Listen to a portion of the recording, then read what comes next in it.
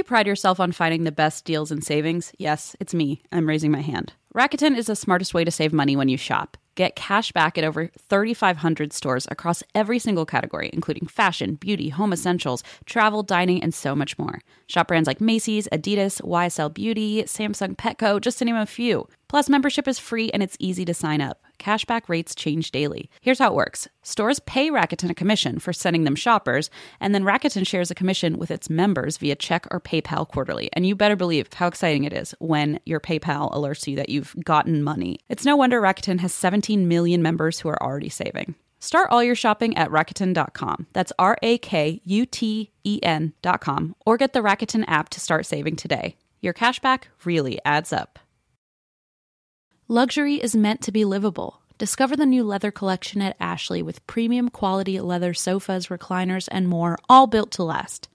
No matter how many spills, scuffs, or pet-related mishaps come its way, the leather collection at Ashley is made with the durability you need for the whole family. Shop the new leather collection at Ashley and find chairs starting at $499.99 and sofas for $599.99. Ashley, for the love of home.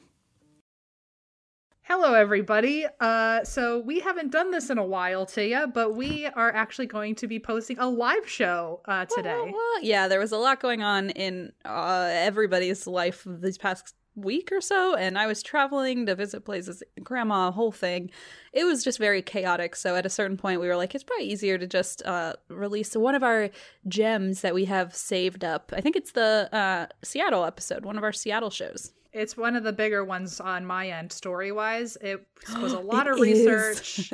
You're going to like it if you are a fan of a very popular cryptid. Let's just say that. Yeah, and I went and looked at what story I'd covered, and it's a doozy. So I think this is a really big episode. I'm going to listen to it as soon as it comes out just to refresh my memory of touring and just feel sad and miss you and miss traveling. Just to feel sad. Womp womp. Well, I hope everyone enjoys it. I know we definitely enjoyed it. We also enjoyed taking the week off, to be completely honest, but that's okay. We will be back with our regular programming next Sunday. We can't wait to see you then. Otherwise, we're going to sit back and listen to Seattle with you now.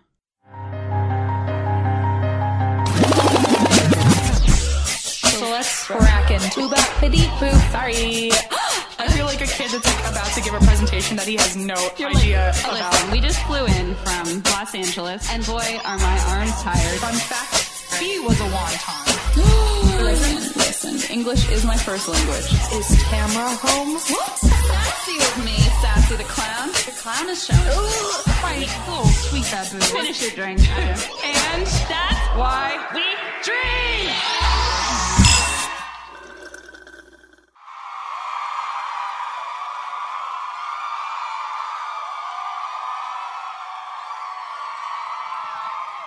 Hello, Seattle! What's going on? Holy shit! Woo! Holy shit! You're loud. You're loud. Oh my goodness. Oh, hey, thanks for selling us out, by the way. Yeah. Oh, don't show me their faces. Oh, hello, everyone. Hi. Oh my, wow. Hello, wow. I like to say that's probably the loudest we've ever heard an audience before. All right. And we've been to Texas, so that is saying something. That's true. Thank you guys so much for coming. We had a show here yesterday also, so hopefully we're at least equally funny tonight. We can't Fingers promise crossed. anything. Yesterday I did not have clothes with me, so I did wear Em's and Eva's clothing on Well, stage. explain that first. So, Well, okay. Do I have to? Well, Delta lost my baggage. and so They brought it back, but... Well, so she didn't have clothes, and she was like, what am I going to do on stage? And I was like, I don't know, just wear my clothes. And so she took it literally and wore my clothes, but then decided how she was going to wear them. So she wore my underwear on top of the pants. Okay. Well, I wore Eva's pants, and Eva's a very small human. And so I was like, I got to wear something on top of them to kind of So she needed my layer. baggy parachute underwear, apparently. So she threw that on. That was a good time, though. It was a good time. Interesting. And then later people were like, oh, I thought you were kidding. And I was like, you just thought I did that for fun? No. I think LA is a weird place, Yeah, apparently. maybe. I mean, it is. Did you do anything? Oh, you look beautiful with or without my underwear. I'm sure you look beautiful too, whoever you are. What'd you do today? Well, I was very cold a lot of the day. Yeah, it's freezing here, guys. I did feel kind of like an asshole because yesterday I went to Starbucks and I was like, well, I went to Starbucks, but I do that every day, so I need to like find a local coffee shop. So I did that, and I was like, cool, I did my thing, and then I got a sandwich at Panera. Oh, good. A little bit of basic bitch stays with you. But I did go to the Jimi Hendrix statue, so that was cool. Oh, nice. I felt like that was pretty cool. So I don't know, what did you do? Well, I didn't leave the hotel because I was... Oh, good. I was trying really hard. The story I'm going to do is like very overwhelming with how much information there is out there. So I was trying really hard to get it all taken care of. I've heard a lot of hints about this, yeah. I made a genius mistake. Uh-oh. Because... I don't know what that means. I got Postmates today for lunch, but I accidentally ordered from a restaurant that only serves like family style. Oh. So I ordered lasagna, and I got like a pan of lasagna. And wow, did I have fun. Accidentally. Yeah, it was an accident that I ended up really appreciating. So I still had a good time in Seattle, so thank you guys. Yes. So with that, let's crack into it. Yeah! Okay, I'm excited to see what the hell you've been working on for like 4 days here. Oh, guys, just so you know, if you guys want like a behind-the-scenes little thing about how I do my notes, I try to do, if you're on a Word document, I try to make notes, I try to always make them the same length, so I try to make it a page and a half in 8-point font. Just so you know. It's really... These notes, when I got it like as down as I could, it was 8-point font and 40 pages. And I was like, oh shit. So I tried really hard to break this down while also giving you as much information as possible, and it is just the most overwhelming notes I've ever done in my life. So let's see if like you get a like me in middle school where I didn't know what the fuck I was doing, or me trying. Who knows? So I sure don't. If thinking about salsa in a variety of delicious flavors and heat levels makes your mouth water, you need to check out Green Mountain Gringo. And make sure to turn the jar around and take a look at its clean backside, a list of its all-natural ingredients. Of course, that's what I meant, of course. And all their products are preservative-free, too. With the medium salsa, you get hearty chunks of tomatoes, tomatillos, peppers, and onions in every scoop. I'm reading the ad and my mouth is watering. Anyway, the hot salsa brings flavorful heat to every meal with each bite, containing jalapenos, serrano peppers, and other savory herbs. Plus, they've got a hot sauce with a tangy, spicy flavor that enhances the simplest of meals. It's perfect for avocado egg toast or tacos. I sort of feel like they're reading my mind because I put salsa on almost everything, but specifically I use their salsa. I use usually the medium salsa and then also the hot sauce on my avocado egg toast. And I don't know how the script knew that. Maybe everybody eats this, but I always make toast with avocado and then I put scrambled eggs on top and I put salsa. I can't eat it without salsa. And the Green Mountain Gringo is always there for me in the fridge because it really adds to, any meal if you're me, but definitely the eggs avocado toast situation. Visit greenmountaingringo.com and start shopping. Use the store locator to find Green Mountain Gringo products, get inspiration for recipes, and purchase products using promo code PODCAST24 for 20% off. That's promo code PODCAST24. And don't forget to check out their backside.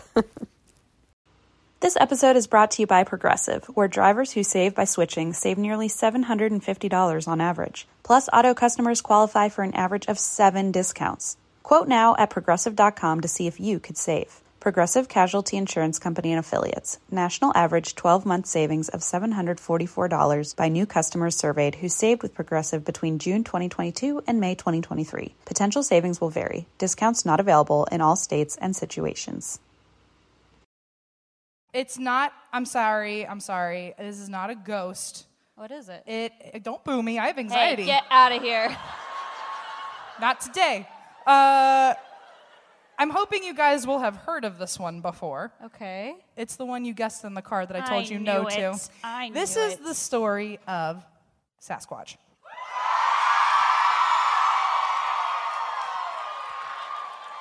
I knew it.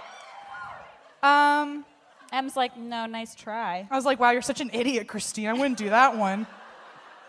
So there's a lot of information, obviously, but I tried to bring as much fun as I could into this. So, Okay, we'll see. we'll see. You're the judge. So we'll just start with all the places it's been featured in, movie and TV wise, because that's fun. Sasquatch has been featured? What? Yeah, Sasquatch. Oh, okay, yeah, let's go. Harry and the Hendersons first. A Goofy movie, which is just the best. Which is my biggest cheer. It also has had features in Futurama, an original movie called Bigfoot on the Sci-Fi Channel, or as my dad lovingly calls it, the Siffy Network. And, of course, Animal Planet's TV series, Finding Bigfoot. Right, my favorite show. There's also a podcast Oh, gosh. called And That's Why We Drink that you should listen to. Yeah. I'm just kidding. I'm not kidding. Keep coming to the shows. There's a podcast called Sasquatch Chronicles. Oh, my. And it's been out since 2013 and just celebrated their 500th episode. 500. Yowza. And have they found Sasquatch? They have quite a lot of chronicles on Sasquatch Chronicles. Okay. And they had I listened to a few episodes. I do recommend it. It's very, very good. Okay. I looked up their website, and the About section of their website says, in November 2012, my brother and I came face to face with several of these creatures in the foothills of Washington State. Oh, my. They surrounded our car, and we could not safely leave the location. It is funny, isn't it? Yeah, I hope that happens to you on the way home. I never believed in these creatures before, and this encounter deeply changed both of our lives. I decided to create a safe outlet for others like myself to discuss our unique encounters and experiences. And since our encounter, I've been investigating reports from eyewitnesses and speaking with researchers and investigators to help unravel the mystery that surrounds these elusive creatures. Ooh, ah. Oh, my. I'm just going to save my commentary for when you're actually... Oh, when I'm done with Yeah, my I feel 40 like- pages? Okay. Yeah. I'll save it for page 38. Thanks. So, just anyway, I do recommend them. It was very, very fun to listen to. So, what is Sasquatch? Says no one here because everyone knows. I'll tell you. Sasquatch is a cryptid in North America folklore, and it's specifically in the Pacific Northwest region, and especially surrounding areas of Washington State, Okay. where in Washington State alone, 1/3 of the sightings have been. Oh, my. You guys are weird. We knew that already, don't worry.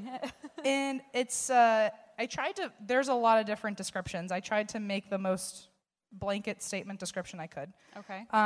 A muscular, upright walking, ape-like creature with a version of brown hair, because everyone's got different color brown hair, apparently. 6 to 9 feet tall and lives in woodland regions. They have footprints that go up to 2 feet long and 8 inches wide. Oh, my. They take long leaping bounds when running, and they walk with a, quote, lopping gait. Loping. Loping. Remember last night when Em called it the pungent sound? Oh, yeah, if you guys were, I didn't know that, it's pungent, right? Puget. It's Puget, Christ. Em goes, the pungent sound. And I was like, Eva, Don't worry, everyone let me know I was wrong. Oh, yeah. That's the fun of this show. I'm always wrong and everyone lets me know. So, all right, so not a lopping gait, a loping gait. So apparently the closest description I could find for the face of a Sasquatch is that it's a mix of a gorilla and a human and has a round crested face that sits directly on shoulders and has virtually no neck. Just kind of just head plopped right on there. Ew. The Sasquatch, it weighs up to 500 pounds and makes strange grunting, gurgling, and howling noises at night. Good. Good. Same. Someone said same. My hotel room is like adjoining M, so I can confirm. Did you hear also. me snoring last night? No. Oh, good. I did hear you watching a lot of weird YouTube videos, though. That's true.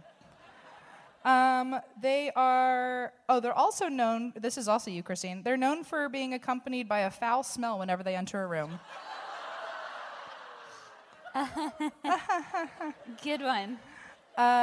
They have also been seen floating across the ground instead of just walking sometimes. They're reported as gliding. And that is because of that part has potentially been explained by their, quote, tell me if I'm saying it wrong, complaint gait. I don't know what that is. If they are connected to primates, apparently instead of having a stiff-legged walk like humans, the Sasquatch might have a bent-legged walk, which suppresses the bobbing motion, so it looks like they're gliding instead of walking. All right. Sure, I'm just going to trust you on that. I don't really get it, but okay. They look like they're floating. That's all that matters. Okay. Also, fun fact, apparently a lot of conspiracy theories that the government has known about them for decades and has facilitated capturing and murdering them. Which is that actually... part wouldn't surprise me, I guess. So That one is on one of the episodes I listened to of Sasquatch Chronicles, and it was really detailed and really creepy. Oh. So, Sasquatch versus Bigfoot, because I didn't know if there was a difference. I don't either, so illuminate Maybe me. they all do, and I'm just That guy gonna tell you. does, though, I can tell. Yeah. He knows a lot, so... So, Bigfoot is actually just an umbrella term for human-like giants. What? So, it's... So you. Yeah. Yep. Tarantula legs. So, with my tarantula legs, yeah. So, they are... So, a Bigfoot can be a Sasquatch, or a Sasquatch can be a Bigfoot, but Bigfoot can be also like the Abominable Snowman, or... This sounds a lot like the geometry puzzles I don't understand. Yeah. A square can One be... is the other, but the other Okay. isn't one, yes. Got it. So, but even though Bigfoot is a blanket term for any human giant, Bigfoot is actually a phrase that came later. Okay. So, which we'll get to, don't worry. Oh, great. Most areas have a version of a human-like giant in their own folklore, so every area has their own type of Bigfoot. So one of my favorites was in Turkish folklore, there's a cryptid called the Almaz, and one of them actually ended up sleeping with a bunch of the villagers in the 1850s. Drama! If only VH1 had been around at that time. Also in Florida, apparently there's the skunk ape. What? And in Australia, they have a Bigfoot called the Yowie. Yowie, right. That's what you say when you see him. And then in Indonesia... Thanks, Dad. You're welcome. Also, this is another one of my favorites. In Indonesia, there's one called the Ibu Gogo, which actually translates to grandma who eats anything. So that's me. So Right. you're the Bigfoot. I'm the... Right. Yeah, okay, yeah. got it. Also in the Himalayas is the Yeti or the Abominable Snowman, which actually are the same thing, apparently. Okay. But it was only called the Yeti, and it was actually, up until the 1920s, also called the Meto Kangmi, Sure. which actually translates to man-bear snowman. But someone, a reporter in 1921, was trying to translate it and clearly translated it wrong. And instead of man-bear, translated it to a very similar word that actually translates to filthy. Oh. So for a while, it was the filthy snowman. That also sounds like a VH1 Yeah. special. And then he didn't like how it sounded, so he altered it to say abominable. Fun fact. Okay. You didn't know you were learning about every cryptid tonight, did you? Apparently. Also, there's a whole lot of native tribes that have their own versions of Bigfoot. One of them is actually the origin of the Wendigo, Oh, okay. which I've covered in one of our episodes. Yes. So in different tribes, the creatures usually signify either a bad omen, evil, or death. So Good. nothing good. Yeah. And some have actually been said to drag you away in the night, which was a story that they would tell children so they wouldn't leave the house when they're supposed to be asleep. Love that. I love that seems to be a common thread in every culture. Yeah. Just terrorize your children. So the word Sasquatch was coined in 1929 by a guy named J.W. Burns, who actually took the word Sasquatch from a native word Seskek, and it translates to wild men. Oh, okay. He was writing an article for a magazine compiling people's sightings of the creature, and he just decided that he was going to go with Sasquatch. It doesn't really make too much sense to me, but okay. So, fun fact though. Oh, God. When he posted the article, like it's on social media, when he published the article in an actual newspaper, Oh, my God. the newspaper actually came out on April Fool's Day, so people thought that shit. it wasn't real, and so that was just the beginning of nobody actually really ever fully believing in Right. Sasquatch since day one. That's sad. So since the 1800s, over 900 sets of Bigfoot footprints have been reported, and there have been so Mount Rainier is actually the record holder for the amount of sightings. They've had up to 70. Okay. And mainly the reports are eyewitness reports, which is actually the weakest type of evidence, and 95% of them are mistakes and hoaxes. Shocker. In 2007, there was an article in a survey that said that 16% of people absolutely believe in Bigfoot, while 16%? Only 16. That's a lot in my mind, I'm like 1,000 people should. So what the fuck? And also 44% of people are open-minded to it. So that's a lot. I mean, that is a lot. But Yeah. 16% are like, yes, absolutely. Yeah. Okay. And then 44% of people are open-minded to the idea if there's ever proof. Holy, okay. So Sure. this year alone, there's already been 16 sightings. And also there's a whole lot of stories on Reddit, which I was trying to find some really good Sasquatch stories on Reddit, and there were too many, and I got overwhelmed. So read them yourself. So majority of sightings include the Sasquatch creature either dodging their car when they try to hit it. What? Apparently they get scared and think it's like a deer, and then they think that they should they're too close. They should hit it? Well, if you're too close, I think they're afraid of stopping and flipping the car. So they try to. Apparently they notice it dodging cars. Okay. Climbing trees, bathing in ponds. The whole spectrum. Or my favorite is a lot of people see it running and screaming at the same time. Yeah. Which that's me when I run, so I can only imagine. I was gonna say a lot of these things hit really close to home. Yeah. Yeah. So in 1811, so we're all the way back in 1811. Oh, okay. David Thompson is the very first person to discover a Bigfoot track. Okay. It's a footprint that is. And he is here tonight. Yep. And the footprint he found was 18 inches long and did not belong to a bear. And up until he tried sharing it with people, he put it in a newspaper, nobody knew what track it was. Okay. So that was the beginning of the Bigfoot saga. Okay. He thought it must be a giant because apparently, I think I'm doing it right, the Spokane tribe? Okay. Spokane, like the city. Yeah, I know, but I was going to say Spokane like an asshole. You did say, wait, really? I said pungent yesterday, Christine. I know. I don't know what I'm doing. Why do I question anymore? So he thought if it's not a bear, his next thought was it must be a giant because apparently in the area that he saw it, the Spokane tribe believed that there were giants living in that area because interesting. They have some story that goes all the way back saying that a big giant-like human was stealing all of their salmon when they would sleep. Oh, that sucks. So it turned into a Sorry. regular... It does. It does. Legitimately, I'd be really pissed. And so... I love salmon. He thought maybe it was a giant. In the 1840s, a Protestant missionary reported also seeing giants in the area. And in 1847, a guy named Paul Kane wrote a story about a skookum. Don't look at me. Which is a supernatural, cannibalistic wild man that lives in Mount St. Helens. What? So apparently, a skookum is a type of Sasquatch, and a Sasquatch is a type of Bigfoot. Okay, got it. The little branches, yeah. I'm following. Eva, write that down because I will not remember it later. Okay.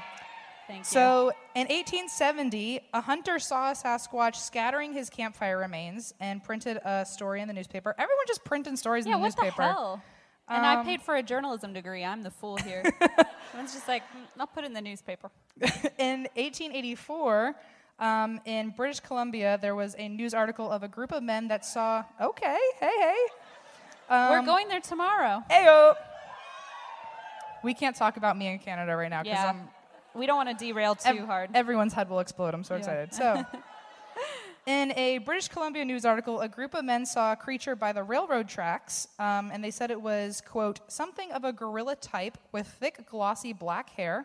Okay. They named it Jacko. Oh, that's cute. Then they ran it over to on top of a bluff and then knocked it on the head with a rock. What? Why? But I don't know, because 1880s was a fucked up time. Yeah, I mean, I'm not going to deny that, I guess. So they wrote about that saying it looked like it was a baby Sasquatch. What? Yeah. In 1893, Theodore Roosevelt. Oh, boy. Where is this going? I don't know. he wrote into a publication called The Wilderness Hunter, and he wrote about a story that he heard from a drunken old mountain hunter named Bauman. Sure. But apparently even he was open-minded to the thought, and he wanted to publish a story, so he did.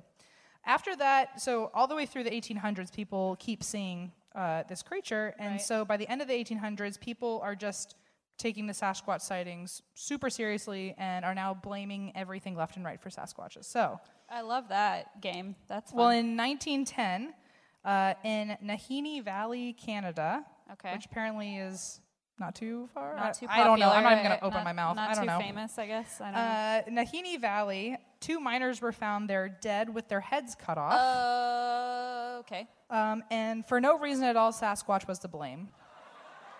Which is like really lucky for the guy who like killed them. Yeah. But there was no. It wasn't even suggested that it wasn't like a human that hurt Are you them. serious? They were just like, there's They were only just- one explanation. Like the cops got there and were like, that's the work of a Sasquatch if I've ever seen it. Oh no. So nowadays, Nahini Valley is now known, and the name was officially changed to Headless Valley. Are you serious? Yeah.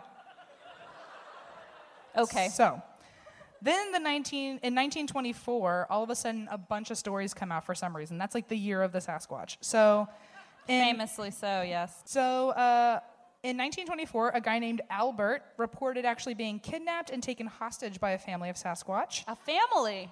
A whole family. Oh, so boy. the father and daughter guarded him while the mother and son prepared meals. What? And at first he was afraid that he was also going to be part of the meal. Yes. But then he found out that they were vegetarian and were just keeping him as a pet and tried to feed him their vegetarian diet. And that's the first use of magic mushrooms in the Pacific Northwest. That is bonkers. I'm sorry. So also in 1924, there in the newspaper, of course, again, there were 5 miners that actually claimed seeing several Sasquatches throw rocks at them and try breaking into their cabin in the middle of the night. Cool. Apparently they screamed, quote, like a bunch of apes, and the next morning they went out and found a foot-long footprints. Okay. Okay. Okay. In Got it. I'm following. I know, it's quite a lot, guys. No, I no, told no. you, 40 pages of this. No, I'm buckled up. I'm ready. So from the 1940s to the 1960s, there were several reports that started coming in of people having close encounters, like people saying like they had to grab their child off the playground because a Sasquatch tried to get them. Like wild things. In 1958, this was when the term Bigfoot actually came out because one guy named Jerry was a construction... It always starts with a guy named Jerry. I was like, how'd that get everyone? I'm telling you. So Jerry was a construction worker, and while he was working on a site, he found a massive footprint. He decided to actually make a cast of it in the hole and then bring it to a newspaper office and be like, this is what I found. Look how big this footprint is. He prepared. He was like, no one's going to believe me. I better make a cast. So then he goes to the newspaper office, and he says, look at how big this thing is. So then they take a picture of him next to it, because it was apparently like half the size of him. Oh, okay. It was a big foot. Okay. Oh, Oh, there it is. So I get it. then they took a picture and posted it in the newspaper, and the text under the picture said, new Sasquatch found, it's called Bigfoot. Clever. And that was how the name Bigfoot Very happened. clever. Got it. Oh, I heard one clap, and I was like, okay, I really Someone's got him there. Someone's excited. But Oh. apparently the giant foot that he found, the footprint, not the giant foot, On the playground, he found a giant foot. all the children screamed. So apparently, his boss's name was Wilbur, and Wilbur had a brother named Ray. Okay, all right. So we fucking hate Ray. So we do. Ray, Everybody hates since Ray. the 50s, Get it? I gotcha. Everyone hates Raymond. Thank you. So I tried. you should have a comedy show. I don't think so. So Ray in the 50s, when Bigfoot was coined and this big foot was found, apparently he hid the secret for a long time, but he only died a couple years ago, and his kids admitted that for decades, Ray would go around with big, like, man-made footprint boots. Okay. Yeah. And he would intentionally throw people off And one of the footprints that he made was the one that Jerry found and Bigfoot was coined after. Okay. Well, that's sad for Jerry. Right. But keep in mind, that information came out recently. So in the 50s, everyone was like, oh, shit, this is a Bigfoot. So... Wait, so what kind of psycho is He's had a lot of free time. being like, I'm just going to stomp around in these giant shoes? He had a hobby. That's all I can say about him. I mean, don't we all, I guess? So in 1967, this is when Bigfoot, this was the real time where everyone actually was starting to believe in it. I thought that was 1924. 1924 is when all the stories really started pouring in, but 1967 people were on board. We're really questioning whether or not it was around. So in 1967, there were two guys named Roger and Robert, and they actually caught a Sasquatch allegedly on film. But I thought they caught it in a cage. No, they filmed it. Got it.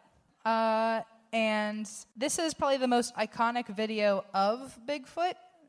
This is the most well-known one. Where he's like this? Where he's walking in the woods, and that's the one. You guys, you wouldn't understand. So it shows, quote, a hairy humanoid figure walking through the woods, looking at them for a second, and then continuing walking. Yeah. Just like that. Just like this. To this day, nobody has proven that the film was fake or doctored, even though it was a film in back in 1967. So, they've had a while to try to prove that it's doctored, and they haven't been able to. Skeptics say that it's a costume. It's just someone walking around in a gorilla suit. But if you pay close attention to it, now that enough time has passed and they've been able to see, they can now watch the video on a clearer screen. Right. I don't know technology. It sounded good to me. It doesn't look pixelated. It's very clear. And apparently you can tell that it is too realistic for someone to have been walking around in for a costume, because underneath the skin you can see muscle movement. You can even see a tumor on its right leg. What? Things Sorry, that was loud. Things that a costume wouldn't probably have. A tumor? There was it's very there's so much detail to it that in 1967 okay, it would have been a really expensive costume to have made. So I imagine so. One anthropologist, this is a large quote, but when asked about that video, he said, "It's easy to say, oh, it looks like a man in a fursuit, until you see a man in a fursuit, because you can actually see not just." I could have said that too. I know. I mean, and I don't have a Look, PhD. I told you I'm quoting him. I don't want to be responsible for that. You can see muscle movements. You can see the shoulder blades slide under the skin. You can see tendons attaching to joints and so forth. The clarity is really much better than most people have acknowledged in the past. We worked with a motion and gait analysis lab and brought in an actor who coached them in order to simulate the posture that was exhibited by the creature in the video, and he was not able to do anything anywhere closely approximate to the posture of the body, the angles of the joints, and so forth. So I have a question. Yeah. Is that guy always on the History Channel being interviewed? I don't know, maybe. I didn't. I feel like pay he's attention. definitely an expert witness for anyone who has a kind of out there. Maybe. I don't know. Maybe that's his career. Well, so after that movie came out, sightings skyrocketed in Washington State. You guys really ran with it. So, Good job. In fact, tell me if I'm wrong. I know you will.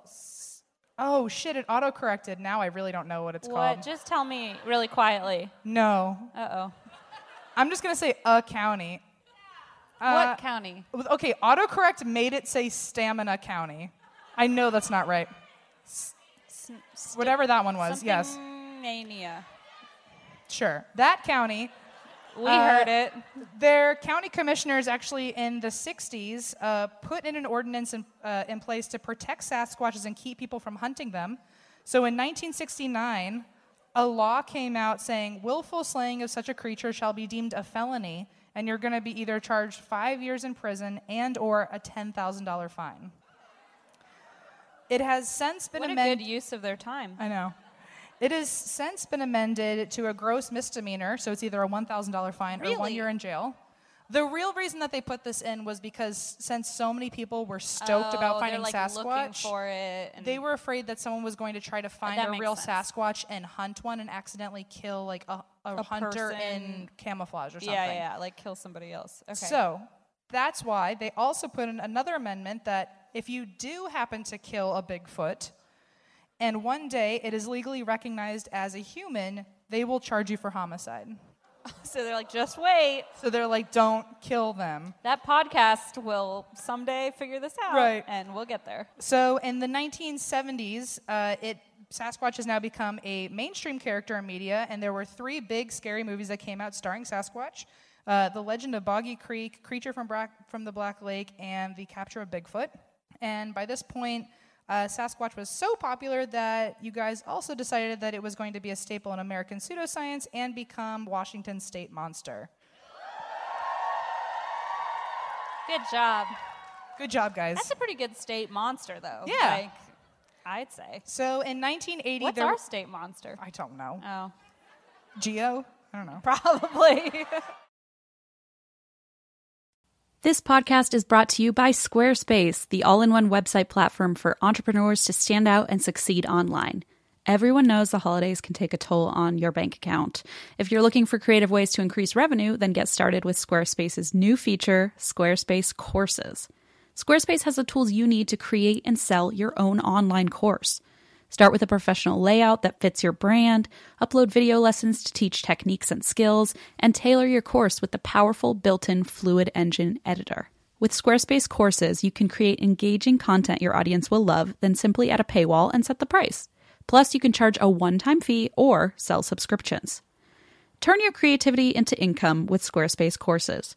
Head to squarespace.com for a free trial, and when you're ready to launch, go to www.squarespace.com/drink to save 10% off your first purchase of a website or domain. Eating better is easy with Factor's delicious, ready-to-eat meals. Every fresh, never-frozen meal is chef-crafted, dietitian-approved, and ready to go in just 2 minutes. There's over 35 different options to choose from every week, including Calorie Smart, Protein Plus, and Keto. There are more than 60 add-ons to help you stay fueled up and feeling good all day long. Get started today and get after your goals. Factor is the perfect solution if you're looking for fast, premium options with no cooking required, and it's less expensive than takeout. Get as much or as little as you need by choosing your meals every week. You can pause or reschedule your deliveries anytime. Factor is a perfect solution if you're looking for fast, premium options with no cooking required. I've found myself recently recommending Factor to so many people in my life, and this food is really good. So Blaze and I actually get to pick our own meals every week and, separate them in the little drawer in the fridge and make sure the other keeps their hands off. I personally love the cold brew smoothies. Those are always my go-to in the morning if I'm running around dropping Leona off, don't have time to cook myself breakfast. It's a great solution. Head to factormeals.com/drink50 and use code drink50 to get 50% off. That's code drink50 at factormeals.com/drink50 to get 50% off. So by 1980, there were over 400 reports, and these were some of my favorites. So Glenn Thomas reported walking through the woods when he spotted a family of Bigfoots. They were digging through a pile of rocks and eating the small animals that they found underneath. I thought they were vegetarian. Listen, everyone's got a story. Okay. Maybe the vegetarians were doing that by choice. Oh, it wasn't natural to them. It was Who just knows? a choice. Okay, got it. So investigators went back later and found, when they found out that a bunch of Bigfoots were digging all these holes, they were like, okay, let's go see if that actually happened. Yeah. They went back to the spot, and there were actually 30 holes that had been dug up. Oh. And all the boulders that were moved that would have been needed to have moved to dig the holes, they were over 250 pounds each. Oh. So for something really So strong, this had guy to be wasn't moving just that running stuff. around moving them by himself. Right. Okay. So this was a description of their sound that I really appreciated. Are you gonna make the sound? No. Oh. I just wanted to warn myself. No, I don't want to hear it. I would just I am vetoing this decision. Me too. Screw you guys. I don't want that in my ears. It's described as their deafening, screaming, choking, belching moan from the top of a mountain. The kind of scream that sends mothers scurrying to find their children. The kind of scream that no cougar or bear could ever squeeze from their throat unless it was their last. What the fuck? A piercing, echoing, guttural, and single, horrible, high-pitched, yet throaty, inhuman, unnatural creation from Steven Spielberg that makes your skin crawl. What? So it sounds downright awful. No! We're not going to do it. I wouldn't even know how to. So. No, nobody apparently does, because that sounds horrific. So then the last report that I really enjoyed was there was a guy named Stan, and he says that he says that he first met a Sasquatch when he was a little boy, and every day after school, he would meet the Sasquatch in the woods and talked with him about the kids at school. Okay. Which sounds way fun. I can imagine going up to this guy being like, bitch, guess what Chelsea fucking did? You wouldn't. Chelsea? You mean Megan? Oh, and Megan. Sorry, Chelsea was the name of my bully, so. Yeah. Not to derail, but I did just literally last night watch an episode of Bob's Burgers where Tina befriends a goose and like keeps telling the goose about all her boy problems, and it sounds exactly like that. Yeah. No wonder I identify so strongly with her. So here are some of the things that they found that is considered proof of Sasquatch. In 1982, they found dermal ridge impressions that were discovered on the footprint cast, which are the lines in your feet that open up for sweat pores and stuff like that. Oh, cool. And they moved horizontally from toe to heel, which is the opposite of human beings, and they were thick and calloused. Ew. So unless someone's a really good artist, I mean, it sounds like Ray was pretty talented. Yeah, right. There's also further proof that in 2007, there's an organization called the Bigfoot Field Researchers Organization, and they released pictures of a juvenile Bigfoot, which some people said it looked kind of like a bear, but they were able to prove that it also looked a lot like a chimpanzee, and people really don't know what this animal is. Oh, okay. Interesting. Also in 2000, there was one cast of a creature that instead of it just being a footprint, they made a cast of a Bigfoot lying on its side. And they said that it had recognizable impressions of a forearm, thigh, and buttocks, Achilles tendon, and heel. Oh, dear. Okay. It was 40 to 50% bigger than a normal human, and it was an anatomy unknown for any animal. Oh. So they don't know what it was, but I know what it was. It was a Bigfoot, probably. So scientists' main theories of Sasquatch possibly being real is that it could be an evolved version of the species called Gigantopithecus. Yep. That sounds right. But their fossils have only been found in Asia, and they walked on all fours. So that's the argument there. The only way that they could actually be Bigfoot is if they somehow migrated without showing any fossil record and also learned to walk on two legs. Bigfoot could also be a descendant of the Paranthropus, which would explain that it does walk on two legs and its gorilla-like skull. But those fossils have only been found in Africa and have been extinct for hundreds of years. So, okay. The next argument that actually says Bigfoot does not exist is that after all these years, we found no Bigfoot DNA, no fecal matter, no nests, and professional trackers can never guarantee tracks where they should be. In a heavy bipedal primate foot, toes should splay apart and the soles should be rough and cracked.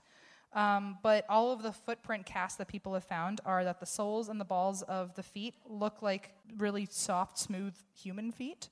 Okay. And the toes are close together. So instead of stepping in dirt and the toes splaying, they're all always a perfect foot. Okay. Also, no Bigfoot bones or bodies have ever been found to date. And some people have tried to argue that, saying that Bigfoot is supernatural and will not let us find their bodies. Oh, yeah.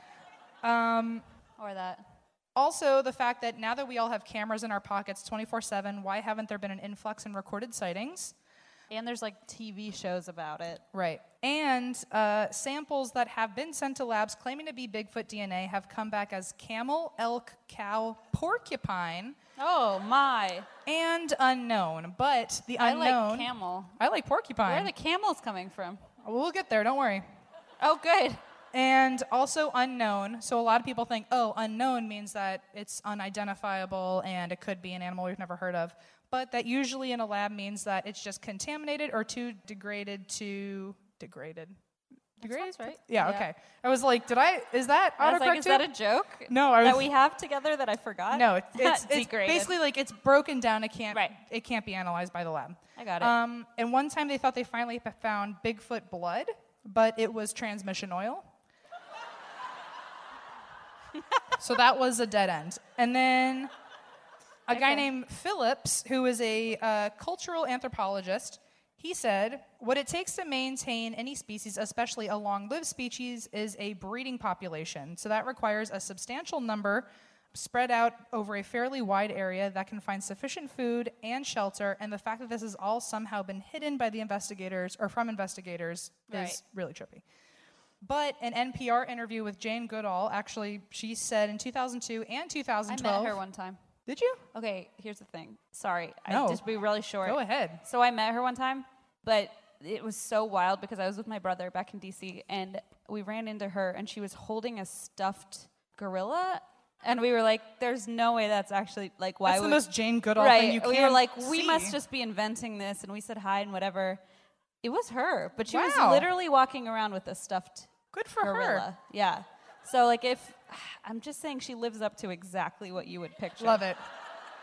Well, She was very lovely also, but anyway. she, in 2002 and 2012, she said that she definitely believes that they could exist and hopes that one day there's proof that comes to She light. really believes they exist? That they could exist. Okay. Oh, that they could. Okay. So, I'll take it. Really quick, I wanted to say some of the more famous hoaxes of Sasquatch. So there's one guy named Tom Biscardi. Tombus? Tom Biscardi, not Tom Bacardi. I thought you said Tombus. No, sorry. I did say it weird. Tombus. Tom Biscardi. Got it. He's the CEO of a company called Searching for Bigfoot. And Oh, wow. he announced that he had captured Bigfoot Oh, boy. and that he was selling tickets for people to see it. Oh, Tom. But there were no bodies there was like no Bigfoot bodies at all, even though he said that he had them after people bought tickets. So they'd show up and be like, where the fuck is this Sasquatch body? What? So he tricked everyone. Wait, how did he just... He just said, oh, there's a body, come see it. And then they'd show up and they'd be like, where is it? And he'd be like, never mind, sucker. Oh, so he didn't even play it off. He No. just was like, okay, bye. So then in 2008, a guy named Rick and his friend Matthew, they posted on YouTube that they found the body of a dead Sasquatch. Oh, gosh. And the story actually was so popular that major news networks tried to go to the building to check out the body. And then the body ended up being examined, and the hair was not real, the head was hollow, and the feet were rubber. So it's just all But they fake. tricked like every major news network. I kind of love that part. That's fun. Well, Rick makes a comeback almost. So 6 years later, in 2014, he says, okay, guys, this time I actually have a Bigfoot here. Guys, believe me, this Yeah. time I'm not lying to you. So he says he killed a Bigfoot, which, by the way, is illegal. Which, by the way, someday will be homicide. Right. And he had scientific tests performed on the body. He said that it's the real deal, it's Bigfoot, and I shot it, and now I'm proving it to the world. And he said he didn't want to just show it. He wanted to actually go on tour with the body. Oh, for God's sakes. And Okay. so he went on a North American tour and apparently showed everyone the body. He released photos of it and a video of it, but never released any tests or biological samples. And then eventually he admitted that the corpse was a hoax, and he had paid someone to actually build it for him after he had already gone on the tour and taken everyone's money. Oh, great. And so those are the three most famous hoaxes, apparently, beyond Okay. Ray and the big footsteps. I was going to say, that seems like the OG hoax. Right, yeah. Well, he's known actually as the father of Sasquatch, or the father of Bigfoot. Really? Yeah, because he was, I mean, yeah. currently, he was the one who did most of the stomping His around poor in fake grandkids shoes. who were like, guys, sorry, we have bad news. Right. For everybody. Well, in 2013, Zoo Bank, which is an organization that assigns species names, actually approved Sasquatch to have its official classified species name dear. as Homo sasquatchus. Very original. They also said that it is officially acceptable that if you're going for a plural form of Bigfoot, Bigfoots and big feet are both appropriate. They're both grammatically correct. I'm glad you put that in there because I was wondering, so. And also, because Washington State is home to more Sasquatch sightings than any other area, there have been a few attempts now, but there is a Senate bill trying to pass a law making Sasquatch Washington's state emblem and state cryptid to get you guys also state license plates with Sasquatch on it. Mark my words, if you get a Sasquatch license plate, I might move here for real. Because that is so cool. So I'm sorry that was so fucking long because my story's never that long, but that was the best I could do at shoving everything together, but that was the story of Sasquatch. Thank you. Nice work. That was very good. Wow. I mean, I really like that. That was Thank cool. you. I didn't really know much about Sasquatch, so I know everything No. about Sasquatch. I think we both know too much now. Anyway, thank you. And now it is Christine's turn. Hey guys. So my story. Hello. So my story yesterday, I feel like it was kind of dark. So this one's just weird. So much like yours, just a weird, good. weird story. Buckle up. Buckle up, guys. So this is the story, which you probably won't know. You probably won't. You definitely won't, probably. Cheer anyway. We have So, anxiety. I was gonna say, not yet. I haven't told you yet. And be quiet. Just pretend like you're really excited. Okay, this is the story of the kidnapping of George Weyerhaeuser. Woo! Thanks, guys. Okay, so this is a wild ride, so everybody get ready. So the Weyerhaeuser Company is one of the world's largest private owners of timberlands. Timberlands are the shoes? I don't know. Oh, Tim's. Well, they're not the shoe. I'm talking about like the wood. Oh, I got you. Owning or controlling more than 12.4 million acres of timberlands in the U.S., the company was founded in 1900 by lumberman Frederick Weyerhaeuser and still exists today. But the story takes place in the 1930s. Got it. Which is right after the company was built. And at that point, nope, that's wrong. Pretend I didn't say that. Guys, you guys that. wanted a live episode, I know. and you're like, This is what does that you- entail? this is And it's a what you lot of get. us not knowing what we're doing. Right. This story takes place in the 1930s, right after the company built what was then the world's largest sawmill in Longview, Washington. All right. Yes.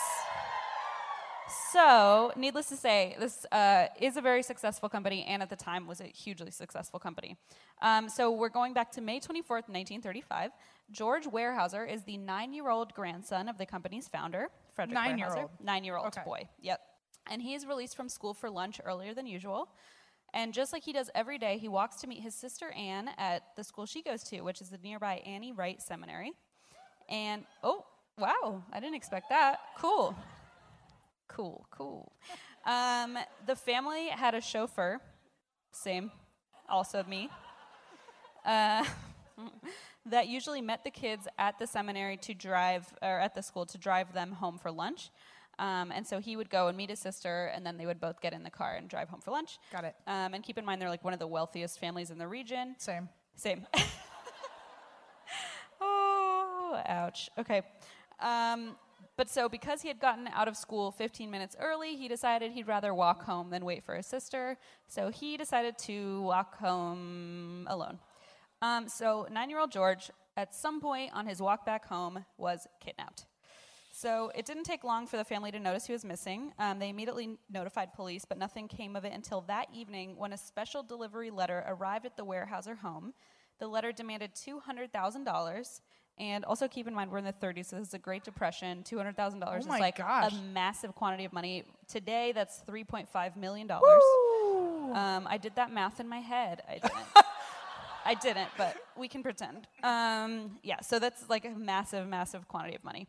So the letter demanded $200,000 in unmarked 20, 10, and $5 bills if they wanted George back. And on the back of the envelope was little George's signature to prove that they had him and that he was alive. Oh, no.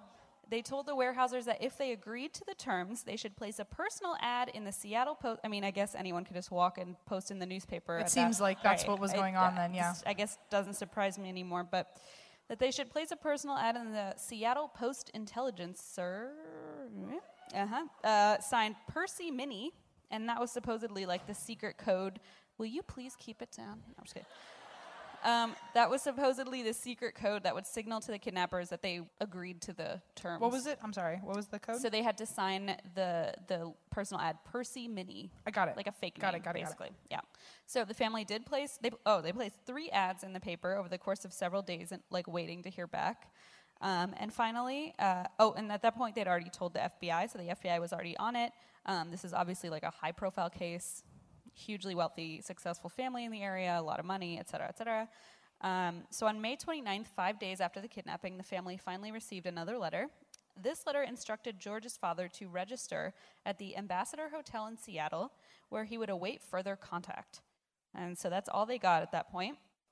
So there was also a note from George in the envelope, and it basically said, like, "Hi, Mom and Dad, I'm safe," and just signed George. Oh. Yeah. So they were like, okay, we got to keep moving forward with this. So the same night, that same night that they got the letter, George's dad went to the hotel, booked a room, waited and waited. Finally, a cab driver arrived with a letter for him, and the letter told him to drive to this, like, secluded spot. So he followed the instructions, and when he arrived, he found sticks driven into the ground with a white cloth attached and a message directing him to another white sign. And when he got to the second white sign, there was no further message, so he waited.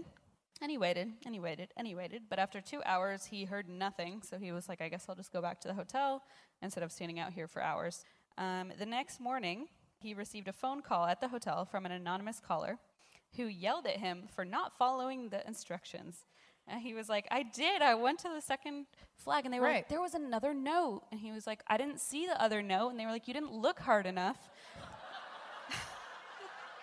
Like, silly goose. Like, yeah. They, like, bickered back and forth. The guy was like, oh, come on. Like, we put it very obviously. And he's like, I didn't find it anywhere. I was there for 2 hours. So basically, he was like, well, I didn't see it, so there's nothing I could do. So they were like, okay, fine, wait, and we'll get back to you. So this is just we'll try again. The biggest disaster ever. So on that same night, around 9:45 p.m., a man described as having a, quote, European accent, which don't know what the hell that means, called, where is he? Oh, here he is. Okay. We'll find him. He described as having a European accent. He called and he told Weyerhaeuser to go to an address, and there he would find a tin can. Oh, my God. It's like the worst scavenger hunt ever. Then you'll find a piece of glass. Yeah, a follow point that it'll be pointing in a certain direction. I mean, it's literally what this is. So the note was inside the tin can, and the note would direct him from one can to another can, and then that can would direct him to another can. I'm not even kidding. And it would just direct him from can to can to can. And then ultimately he ended up on a dirt road off of a highway where he found a final note saying, wait in your car. Oh, by the way, he's, like, driving, apparently. So it was, like, drive to this point, then drive to this point. So he's driving all over Seattle. Ultimately, he finds a note that tells him to wait 5 minutes in the car with all of the inside lights on for 5 minutes and, like, watch the clock, which is just terrifying. It's the middle of the night, by the way.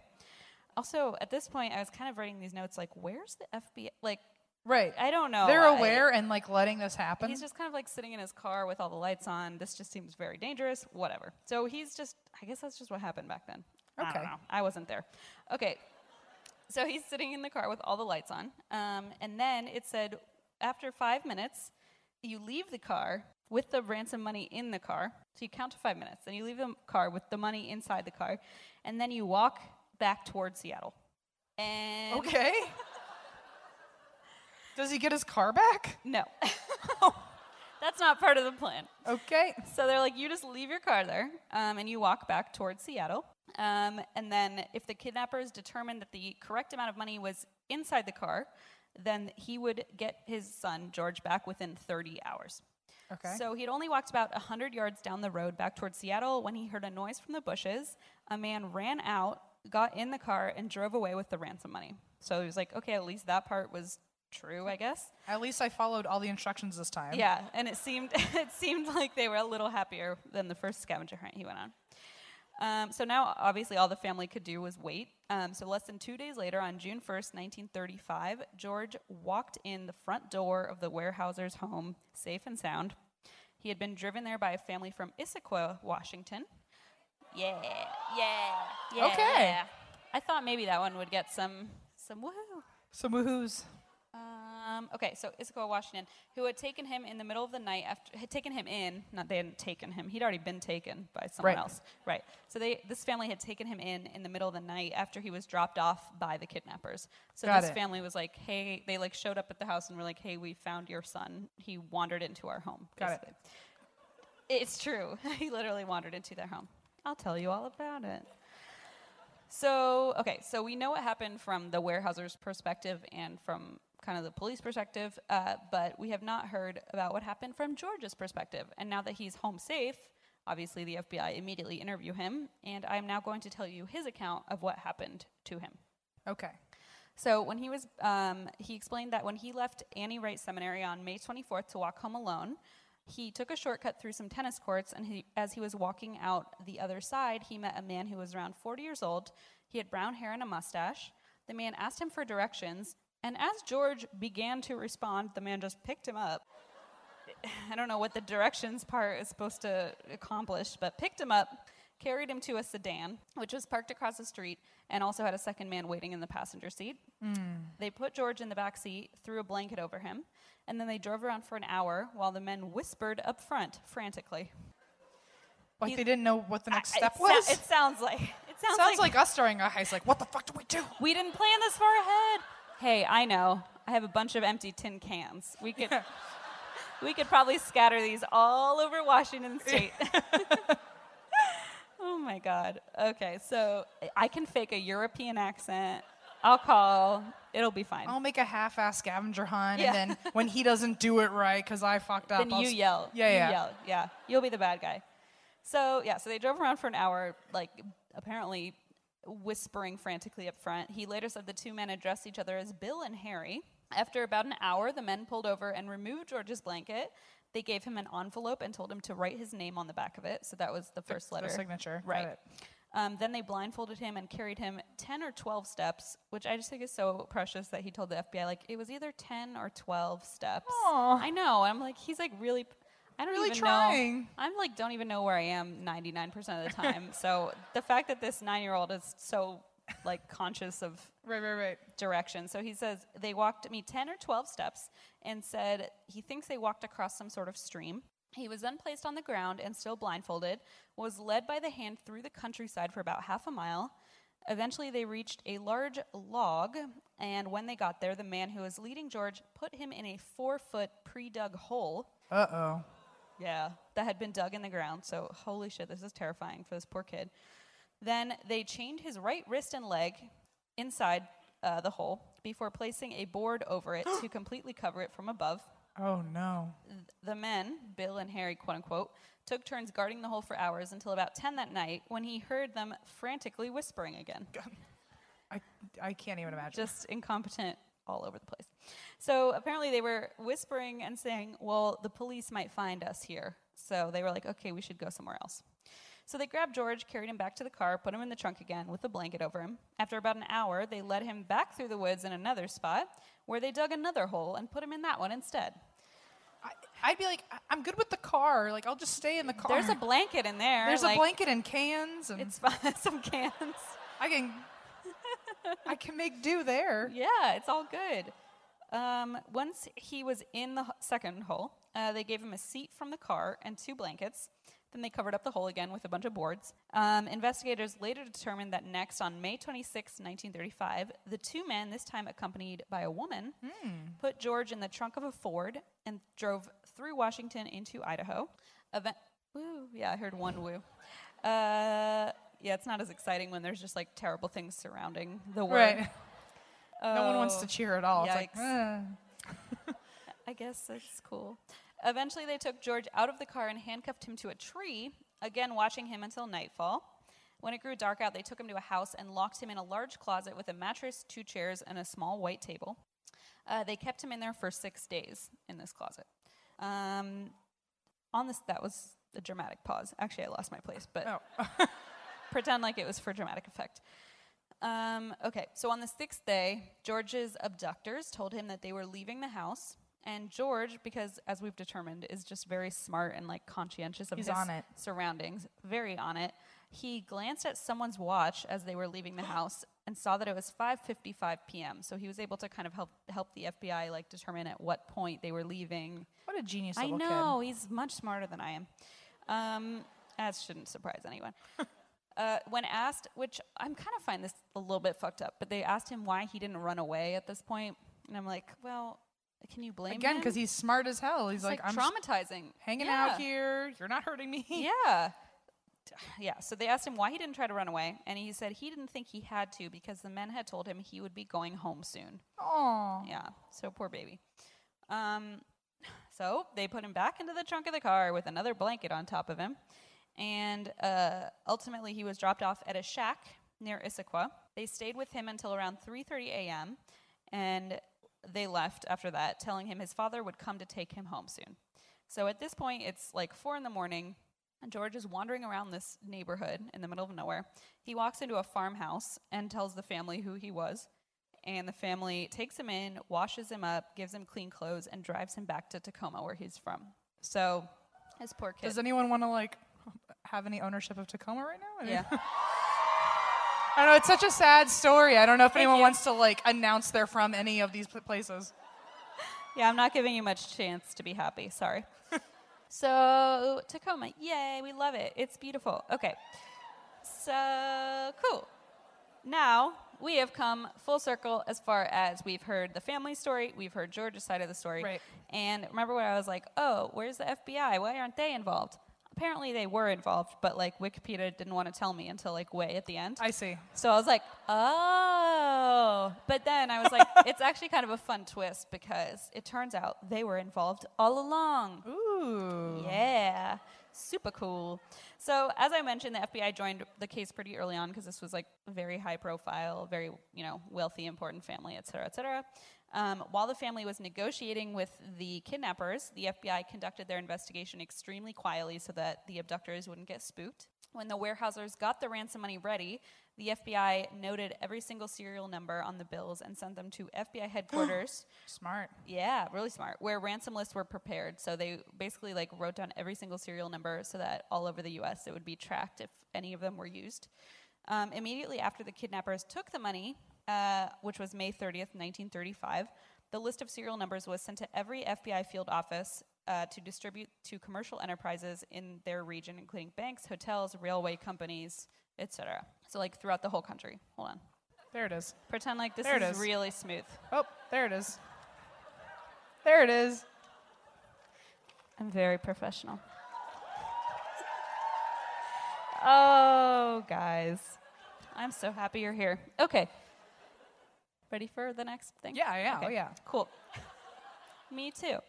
On June 2nd, 1935, a day after George was rescued, the FBI received word that one of the $20 ransom bills had been used to pay for a railway ticket from Huntington, Oregon to Salt Lake City. The FBI determined that the purchaser was a 23-year-old man named Harmon Metz Whaley.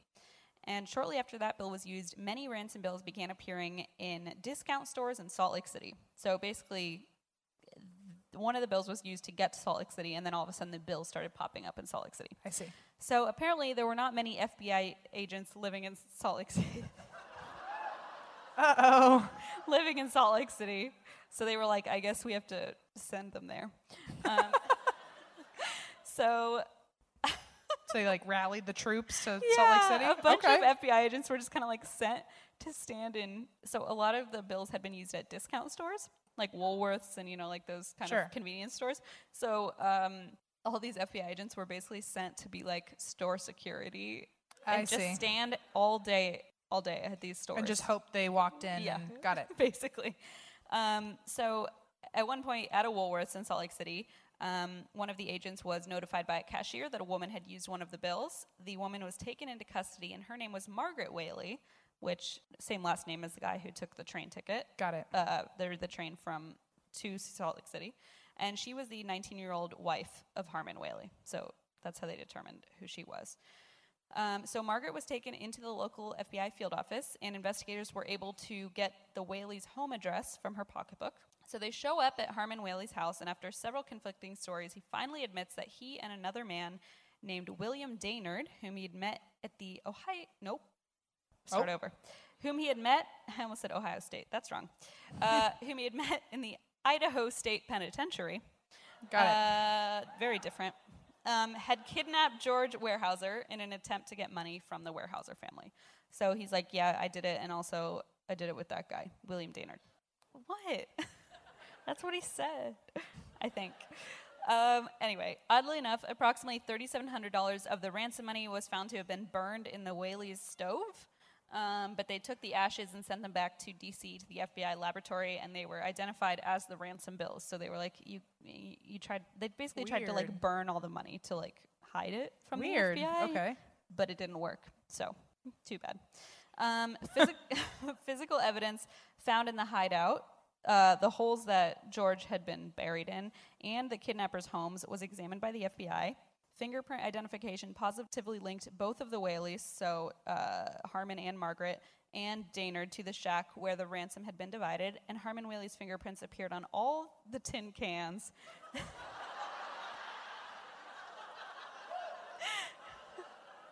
He really tried, though. Oh. I love that they're like the main character. They're like the guest star of the story. They're just like... I can't believe it. Don't laugh at that. That was terrible. Don't laugh at that part. Yikes. Also, they identified one of Margaret Whaley's fingerprints at the hideout, too. So she couldn't kind of escape and be like, I had nothing to do with it. They found her fingerprints at the same places where George had been being held. Got it. So on June 21st, 1935, Harmon Whaley finally pleaded guilty to kidnapping and conspiracy to kidnap, landing him 45 years on the kidnapping charge and 2 on conspiracy. After a few years in the McNeil Island Correction Center, he was sent to a brand new state-of-the-art prison called Alcatraz Island. Oh! Yay! That was a fun little game changer. I like that. At the time, it was like very state-of-the-art and like... Right. Yeah. Before its time. You know how things went. So anyway, his wife Margaret pleaded not guilty, but was found guilty and was sentenced to 2 concurrent 20-year terms in prison. So Daynard had not been caught yet. He was the guy that both the Whaleys said was kind of the brains behind the operation, and he had evaded law enforcement several times, but he was ultimately arrested in Los Angeles. Along with the ransom money, in his garage, they found various dyes and paraphernalia used to change serial numbers on money. So he was like, can you imagine, though? He had basically the equivalent of like $3 million, and he couldn't use He couldn't use a $20 bill because the FBI would know. So he's sitting in his garage trying to like change the little serial numbers. Yeah. Didn't work. Well. Yeah. Nice try, bud. A for effort. A for effort. So he ultimately pleaded guilty as well, and he was sentenced to 2 60-year prison terms. He was eventually found to be, quote, insane. Nobody clarifies what the hell that means, but I feel like back in the day, they just kind of said that sometimes. They just kind of slapped that on and went on their way. Why not? It's an easy out. And he was confined to a hospital. The FBI ultimately found almost all of the ransom money and was able to return it to the Weyerhaeuser family, so that was good. Some of it was in the Whaleys and Daynard's possession, and some of it they actually found buried, like throughout Washington State, and they had to kind of talk them into giving away their hidey holes. But apparently they weren't very good at hiding those anyway, so I imagine it was not too hard to find. It seemed like that's just their answer. They just dug holes and put stuff in it. And then whispered frantically. Yeah. And then just like threw cans. I don't know. It seems just like not a very thought out plan. Okay, so they were all basically ended up in jail. They all basically ended up in jail. Harmon Whaley, for what it's worth, he was the first man who was kidnapped. He actually wrote to George Weyerhaeuser from prison several times to apologize for having kidnapped him. He felt really terrible about it. He's like, I just wanted the money, like I didn't want to hurt you, et cetera, et cetera. And little George, happy ending, eventually became the chairman of the board for the Weyerhaeuser Company. And he lived out a super awesome life, and I believe he's still alive. I don't know. We'll see. Eva, delete that part until I Wikipedia it later. I do believe he is still alive. In 2001, he was inducted. Listen, dreams really do come true. I can't wait. In 2001, he was inducted into the Paper Industry International Hall of Fame. Yeah. I love it. That sounds like something out of The Office. I was going to say, it's the most Dunder Mifflin thing I've ever heard. It really sounds fake.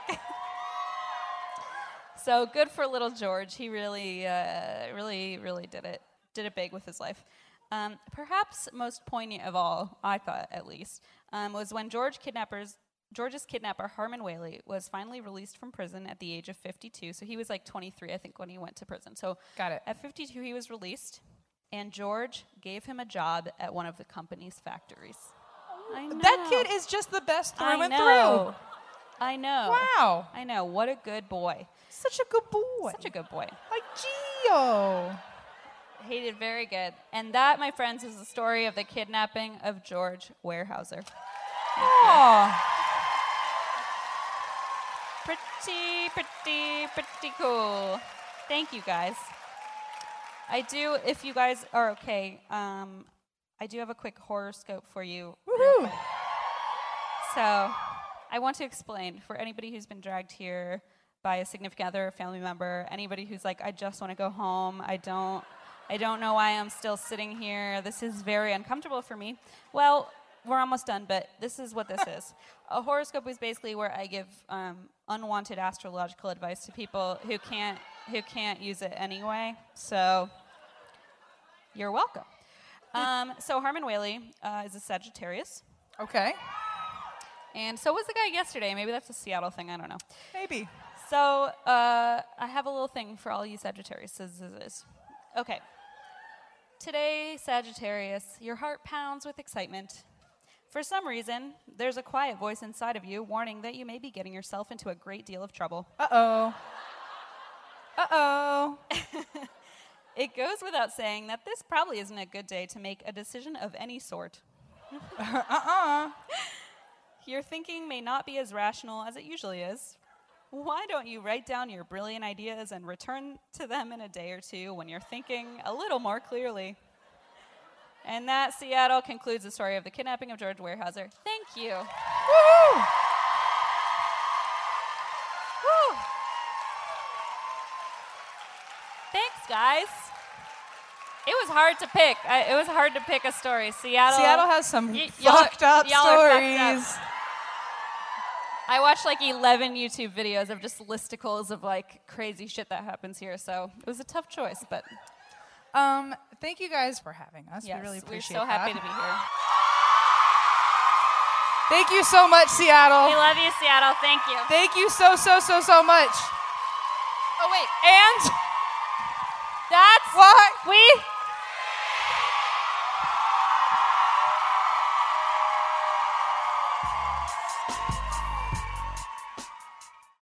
In a fast-paced world, every day brings new challenges and new opportunities. At Strayer University, we know a thing or two about getting and staying ahead of change. For over 130 years, we've been providing students like you with innovative tools and customized support, so you can find your way forward and always keep striving. Visit strayer.edu to learn more.